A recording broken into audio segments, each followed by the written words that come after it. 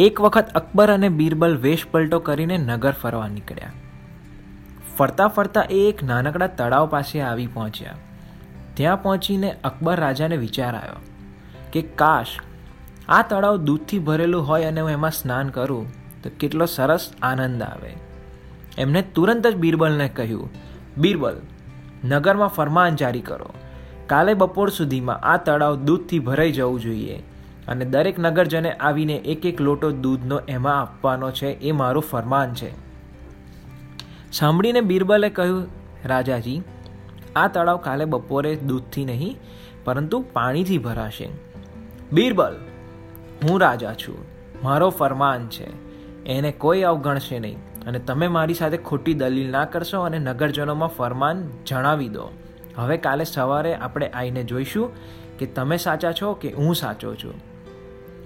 બીજે દિવસ બપોર થતાં સુધીમાં બીરબલ અને અકબર ફરી ટહેલતા ટહેલતા ત્યાં ઘડી આવ્યા. જેવું બીરબલે કહ્યું તો અકબરે જોયું તળાવ દૂધથી નહીં પરંતુ પાણીથી ભરેલું હતું.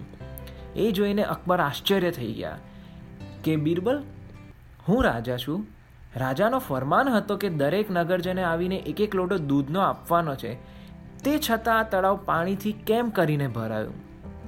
બીરબલે કહ્યું, રાજાજી, દરેક નગરજને એવું વિચાર્યું કે રાતના અંધારામાં અગર હું એક લોટા દૂધની બદલે એક લોટો પાણી નાખીને જઈશ તો તળાવનું પાણી ડોળું દેખાશે પણ કોઈને ખબર નહીં પડે કે મેં દૂધની બદલે પાણી નાખ્યું છે. આ એક બહુ સરસ ઉદાહરણ છે બધાને સમજવા જેવું. દરેક માણસ એવું સમજે છે કે સામેવાળો ખોટું કરે છે તો આપણે બી ખોટું કરીશું તો એના ખોટાની સાથે સાથે આપણું ખોટું ઢંકાઈ જશે. કોઈ એવું નથી શીખતું કે નથી શીખવાડતું કે માણસ ખોટું કરી રહ્યો છે તો એ ખોટું છે. તમારે પોતાનું જે કર્મ છે એ સારી રીતે નિભાવવાનો છે. કોઈ નીચે કચરો ફેંકીને ગયો તો એનો મતલબ એવો નથી કે ત્યાં કચરો ફેંકવાની જગ્યા છે. કચરો ફેંકવા માટે કચરા પેટી બનાવેલી છે, એમાં કચરો ફેંકશો અને બીજા કોઈનો બી કચરો લઈને તમે એમાં નાખી દેશો, એમાં કોઈ જ ખોટી વસ્તુ નથી. ઘણી વખત લોકો રોંગ સાઈડ ઉપર સાધન ચલાવીને એવું કહે છે કે મારી આગળ તો એક જણ જતો હતો એટલે હું રોંગ સાઈડ ગયો. અરે ભાઈ, એ કૂવામાં પડવા જશે તો તમે બી કૂવામાં પડવા જશો. એવું નહીં કરવાનું. જે સીધો રસ્તો આપ્યો છે, જે બનાવેલો છે એ રીતે તમે સાધન ચલાવો. ટ્રાફિક પણ નહીં રોકાય અને તમે સમયસર ઘરે બી